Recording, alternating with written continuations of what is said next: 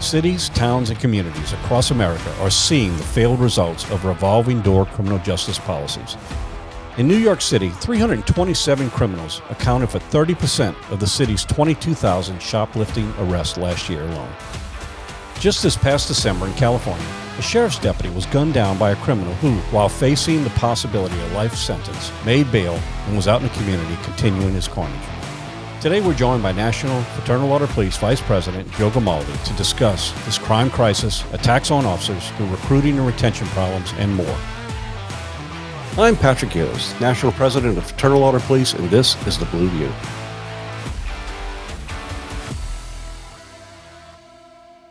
Well, Joe, thanks for joining us on the Blue View podcast. I know everyone knows you. You're certainly a outspoken person for the rank and file law enforcement officers out there. But for anyone that our listeners that may be tuning in, why don't you tell a little bit about yourself? Yeah, I've been a police officer now for 18 years. Started my career in the NYPD. I did 3 years there, and people are familiar with the story. I was living in a shoebox apartment, the type that's so small when you open your bedroom door, it hits your bed. And one day I just kind of woke up and said, does this really want what for my life, So moved down to Texas about 15 years ago, best decision of my life. And, joined the Houston Police Department there. I've been there now for 15 years. Got involved locally with our lodge at the local level, rose through the ranks there as the second vice president and then as the president. And then shortly thereafter, being president, I got elected the national vice president of the FOP. And, been doing that for the last, over 3 years. And just, we're doing a great job here at the FOP, just providing that strong opposing voice and standing up for the hardworking men and women of law enforcement. I think for a long time, law enforcement kind of kept its head down. We didn't really have that strong voice, and our profession suffered as a result. So I'm really proud of the strides that the FOP has made, and we truly are the number one voice for law enforcement in this country, speaking with that unified voice, giving a voice to the men and women that push a patrol car every single day, and I'm really proud of the things that we've done. Well, Joe, I appreciate your outspoken clarity on a lot of issues that have to do with the challenges facing law enforcement. This really is a difficult time for law enforcement of trying to find a way to evolve as a profession, and at the same time cut out a lot of the rhetoric that is making our communities and our jobs less safe. And with that, let's go ahead and unpack that. Let's talk about it. Here we are, 2022. We start in 2023. We look back at the last year, and there's a lot of lessons for us to learn from it. And not surprising, when you look at carjackings, when you look at homicides, you look at crime in cities across this country, from largest cities to almost no community is safe from it. And you contrast that to what's going on in the amount of officers shot in a line of duty last year and how many were killed. Well, it's not surprising to say that we're in some very dangerous waters now. So let's go ahead and unpack it. Let's talk about those elements that are there that are causing the crime, but more importantly, the constructive ways that we can move forward as a nation. Yeah, I don't really know how to put it any better than to just say there is a culture of lawlessness that has gripped this country, and we're seeing the symptoms everywhere.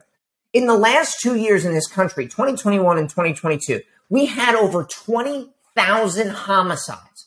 We haven't seen those numbers since the mid-1990s, which I was like 12 or 13 at the time. But we haven't seen those numbers in a very long time. And you would think that when you're seeing things like this, when you're seeing the complete erosion of the rule of law in our urban communities, we are seeing businesses shutter their doors. We're just seeing tax bases destroyed. It's created food deserts because these stores are closing, financial deserts. Banks won't even move into these neighborhoods. We're seeing the homicide rate for Black Americans at 12 times the rate of anyone else. So you would think there would be this swell of support of, we need to crack down, we need law and order. And it's exactly the opposite. We're not learning any lessons. In Illinois right now, they just passed legislation to make their revolving door even worse, to let people back out on crimes even quicker. This is at a time when the homicide rate in Illinois is up 48% in the last 10 years. This is at a time when on the west side of Chicago, the murder rate is so high, it rivals the most violent city in the world, Tijuana, Mexico. You are just as likely to be murdered on the west side of Chicago as Tijuana. That is happening in America right now. And there is no, you see those on the left and you see these woke revolving door policies continuing to be pushed. When we see this utter chaos and destruction, they're doing the same thing in Washington, D.C. Crime is through the roof there, and they're attempting to pass even more, less stringent laws on people. I mean, it defies all logic. It's essentially, hey, our house is on fire, so let's throw gasoline on it. And we're not just seeing it with victims in our communities. We're seeing that violence escalate on law enforcement as well, because when there's no consequences for people's actions, they're going to continue to do things. So we saw 331 police officers shot in 2022. 64 of those officers paid with their lives. In addition, we had nearly 90 ambush attacks. This is coming off 2021, which was the deadliest year for law enforcement in intentional homicides in over 20 years. These are facts, folks. This is not, obviously I get emotional and I get upset when I talk about these things because these are fathers, sons, mothers, and daughters. But it is not up for debate any longer that there is a war on cops in this country. You'll see academics and some politicians who sit their asses safely behind a desk, by the way, saying that there's no real violence against law enforcement. It's not so bad. Well, I'll tell you, we have the statistical data to back it up. But let me just give you the anecdotal data. I still ride the streets on night shift patrol in the inner city of Houston. Every single one of these officers that are going out there right now, we're going out with targets on our backs. That's how we feel. And it's backed up by the statistics I just laid out. And this war on cops, it's not just because of the revolving door criminal justice policies, which certainly plays a role, because when criminals know that they're not going to be thrown in jail for 20 years for shooting at a police officer, they're more inclined to do it the next time. It's also because for the better part of a decade, we've treated police officers like crap in this country. We've had politicians and activists and journalists who it's basically become a grift for them. They know that they can make money if they bash law enforcement. They know if they demonize and denigrate law enforcement, there's a certain segment of the population that's going to support them. But they have a responsibility to support the hardworking men and women of law enforcement when we're out there protecting our communities, when we're doing it the right way. And I don't believe that it's unreasonable to ask any politician or any leader in this country, from the White House on down, to condemn violence against law enforcement. That is an extremely low bar to just make a statement to say we shouldn't be assaulting police officers. And yet they can't even do that. And that's what's really frustrating for law enforcement officers across the country. Joe, in the case of, you mentioned Washington, D.C., about the city council taking steps to make it even easier or harder for law enforcement to police the streets and easier for criminals to get out. At least the mayor had the good sense to veto that. So, it defies logic in a lot of places on some of the strategies that are in place. But look, the reality of it is this. When you look at crime in cities across this country, there's one thing that they all have in common. And that is that the vast majority of the crime is committed by a very small percentage of people. And when law enforcement can take those people off the streets, when a criminal justice system keeps them off the streets, they don't continue to prey in carnage on communities. Yet, unfortunately, we find ourselves where the ideology of somehow trying to do some type of reform that's going to benefit the community, because there are certain groups of people that maybe do need a second chance, which we agree. It's not necessarily that the criminal justice system is perfect. It's constantly, it's evolving. It's a living approach towards, the actions of communities, the growth of communities. So in that respect, where's the common sense when it comes to those most egregious cases that somehow we think that we need to put them back on the street? How is it that we feel that somehow this open door policy is going to make our community safer when there's statistic after statistic after statistic? And look, here's the thing about numbers. You talk about the number of crimes we have. You're talking about food deserts. You're talking about businesses leaving the communities. What is the quality of life? You could argue in some cases that quality of life in communities has little to do with law enforcement. It has to do with all of the different components that exist within a community. And then it has everything to do with law enforcement. Because if you don't have policing, then the other aspects don't exist. So we have some serious challenges here in cities across this country that still adopt an ideology that somehow they're going to change policies and make it easier for criminals to prey on people, and somehow they do it in the belief that they're making social reform. Yeah, it's funny. Everybody seems to know this isn't working, but the people that are setting the policies, and they're not policy experts either. They're just politicians who are just saying, well, we shouldn't really throw the book at people because that might, upset folks. But here's the thing, and I'm going to let everybody in on a little secret here. Incarceration can work to reduce crime if we can have a nuanced conversation about how we use it. Because right away when we start talking about incarceration, you just want to throw everybody in jail. No, that's not what we're saying. Because, the young mother who shoplifts a loaf of bread for her hungry kids, I'm not suggesting we throw her in prison. But guess who I am suggesting that we throw in prison? The dirtbag who goes into your local CVS or Rite Aid or anybody else and loads up garbage bags full of products every single week because he just wants to steal, resell stuff.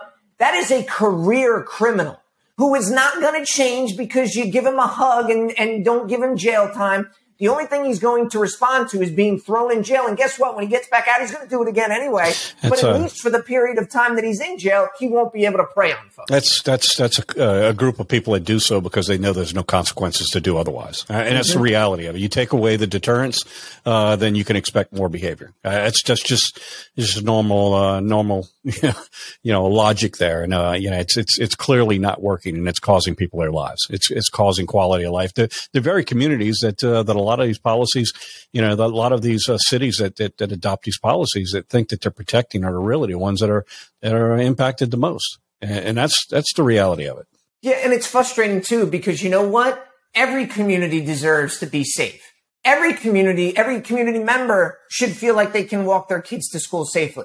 Every community member should be able to go to a grocery store nearby their house or go to a bank nearby their house.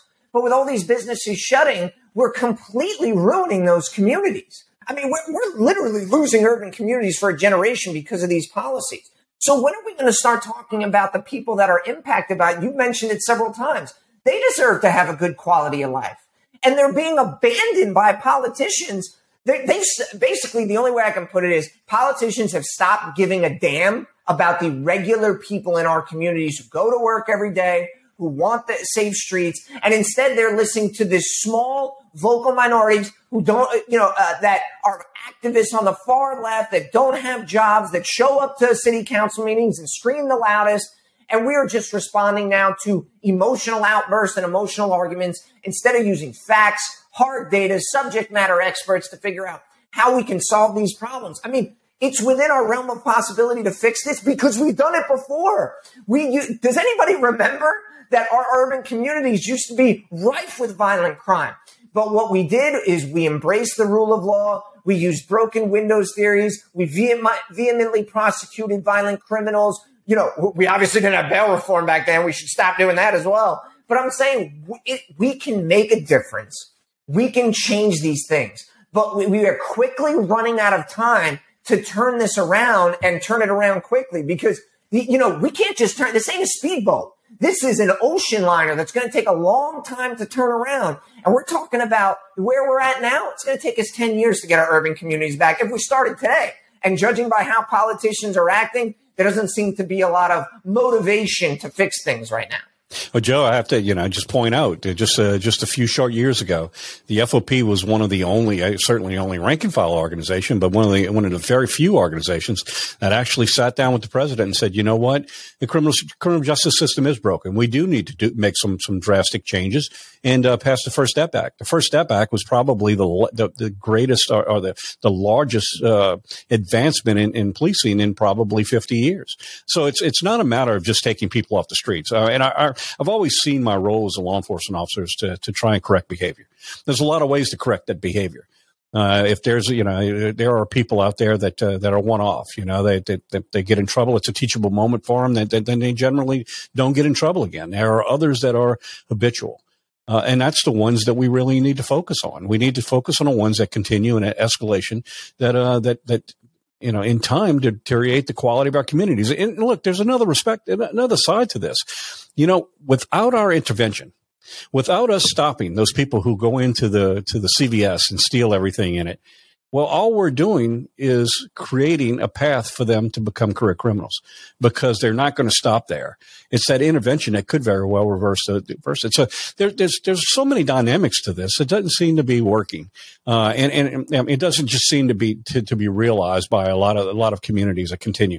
But I also have to say this. You look at where we were a year ago. I mean, our jobs, our communities aren't any safer today than they were a while back. But I will say, and I think you'll have to agree, there are a number of cities now that are recognizing that some of these policies just aren't working. It's starting to take, although maybe not as quick as we would like, but they are taking steps to recognize that things need to change and taking a completely different attitude towards enforcement of laws within their communities, because now they're dealing with the carnage that has existed during that time. Yeah, I think you're seeing it play out in a number of places. There was a recall effort in San Francisco as it's successful. There was a recall effort in LA. There was also, in Philadelphia, the legislature went after Larry Krasner there. So I think people are definitely waking up. They're definitely much more aware of what's going on in their communities than they were in the past. But I think you brought up a great point. The current system that we have with this revolving door, it's not helping anyone. It's not helping the community. It's not helping the criminal justice. It's certainly not helping the cops. I mean, we're frustrated because we're putting the same people in jail over and over again. But you're not helping the criminals either, because you know what? What about that 18-year-old kid who does commit a serious crime? And instead of addressing that issue, holding that person accountable, you just give them a slap on the wrist and a velvet glove treatment. You're teaching that individual that it's okay to do it again. And now we've set this low expectation. So as you said, we put them on a path of it. Instead of having that early intervention and getting them on the right path, and maybe we stop them from going into a life of crime. But, that's not the route we're taking right now. And as a result, our communities really are suffering. I can only hope that, things have gotten so bad that people are paying attention. But also there's a role for, federal legislation to help us out on this too. Passing the Protect and Serve Act, which would make it a federal crime to knowingly assault a police officer.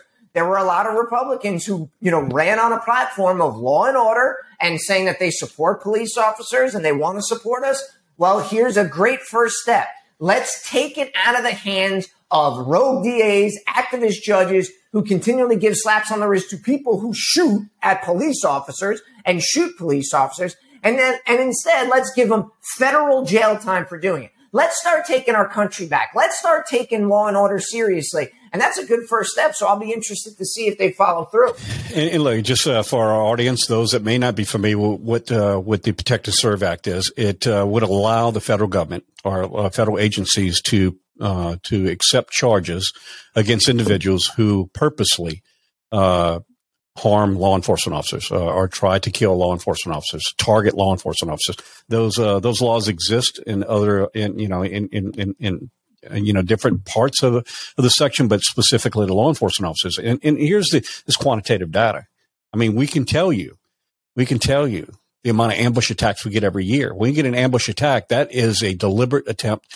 There's no other factors involved in this. That an ambush attack is a deliberate attempt to kill a police officer. And that in itself, those numbers are off the chart. If it was in any other profession, we would have passed this law. But somehow law enforcement officers, because Imagine we're if it willing. was journalists, Pat. Imagine if it was politicians that were getting ambush attacked. I'm pretty sure we'd see some sweeping legislation passed. Look, from minors to every profession, we look at these things and we say, well, this is appalling. This is appalling when we see incidents happen across this country and say, you know what, we ought to fix these things. But somehow we're tone deaf when it comes to recognizing the amount of law enforcement officers that are shot every year. Look, people don't understand that an attack on law enforcement is a stain on society. It's an attack on our way of life. It's an attack on our rule of law. And you've said this in interviews too, and you're on the record making this statement numerous times. If people are willing to shoot cops, what do you think they're going to do to you? No doubt. Folks, wake up. Yeah. And look, and let me point something out. You mentioned 64 officers were killed last year by gunfire. 331 were shot. There were 331 they tried to kill. Yep. And that doesn't count those who they missed. And the reason why the difference between those numbers is because of modern medicine, emergency medicine, saving lives. Yeah, technologies, all of these things, but the reality is don't focus on that 64 because they tried to kill the 331. Yep. And making this an extremely dangerous year for anyone who's brave enough to pin on a badge and show up in communities across this country and put their life on the line for people that they don't even know. And yet somehow we've been dehumanized because of our commitment to our community. No, you're absolutely right. And you mentioned, the people that are willing to make that sacrifice, they're in short supply these days. We are having an incredibly difficult time, and you know this, trying to recruit people to this profession. And is it because, people don't want to go to a life of service anymore? No, it's not that. It's because, there are smart people who weigh their options and they look at what's going on. And when you see police officers getting spit in the face, when you see them getting cursed out every single day, when you see them not being supported by their elected officials, by their local leaders, that has an impact on people. And they don't want to take a job like that. So they say, you know what? I'll go do something else instead. So as a result, we're not getting the best of the best. They're voting with their feet and they're going other places. And there's only a couple ways this can go. As we continue to not see anyone wanting to take this job, the only couple ways we can handle this is you'll see departments start to lower their standards, which we're already seeing. And we're going to see that is disastrous. Yes, absolutely. I mean, that's just going to exacerbate a problem because years from now, that those oats are going to get sowed and we're going to have controversial issues that come as a result of not vetting on the front end because we just wanted to get people through the door. And the only other solution is for cities to just say, we're going to do it with less police officers, which means we're no longer going to provide the services that you've expected, even though you're still paying your taxes. And once again, who is that going to hurt the most? Because you know what rich folks are going to do? They're just going to hire private police forces or private security companies. And the folks that are living in our underprivileged communities won't get the services that they deserve. This all plays a role when you talk about the war on cops in this country. So maybe, just maybe, politicians should wake up a little bit, grow a spine, and actually support law enforcement. And I'm not saying, because, when I say this, you'll always hear somebody chirp and say, you just want police officers to be supported no matter what they do. That's not what I'm saying. When we're doing things right, when we're following policy, training, and the law, we should be supported by everyone. I'm sorry. Just because, we have emotional arguments on the other side doesn't negate the fact that our officers are doing a great job every single day.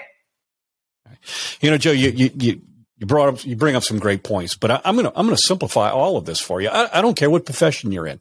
You could be a painter, you could be a printer, you could be a baker, you could be working at a restaurant. It doesn't matter what you do. I think everyone in life, whether in their communities, in their professions, we want two things. We want to know that what we do is important and that we're appreciated for doing it.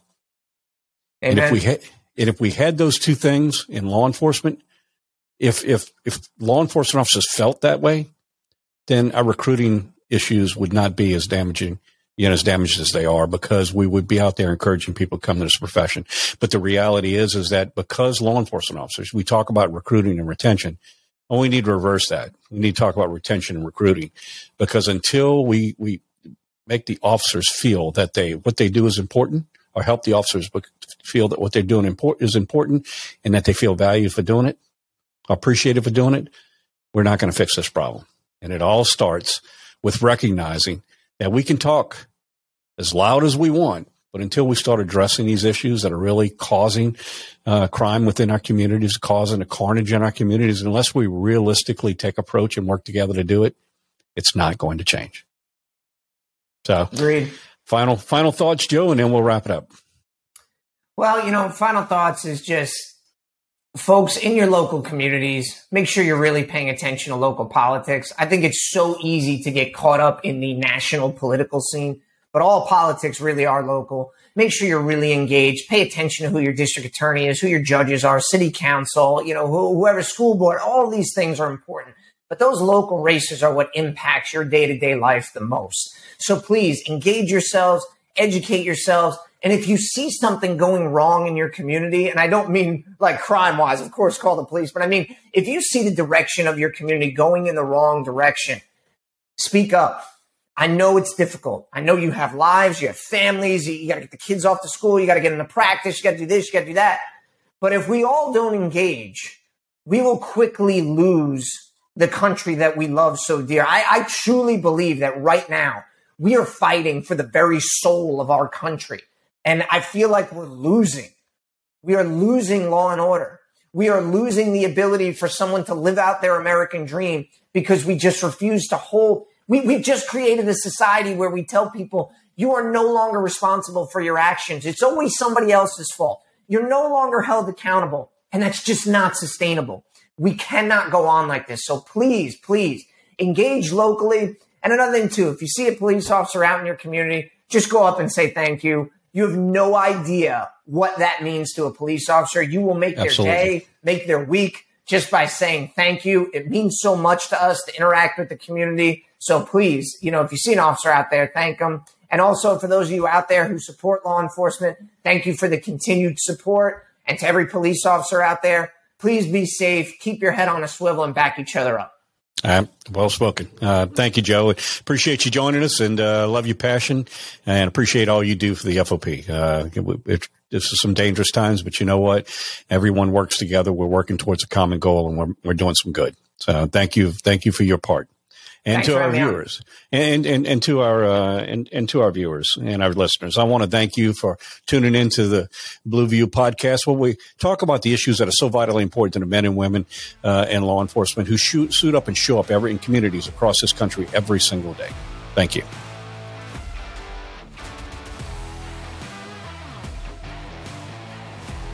Be sure to subscribe on Apple Podcasts, Spotify, or anywhere else you get your podcasts. To get the latest from the National FOP, make sure to follow us on Twitter and Facebook at GLFOP and on Instagram at FOP National. Thanks again. We'll see you next time.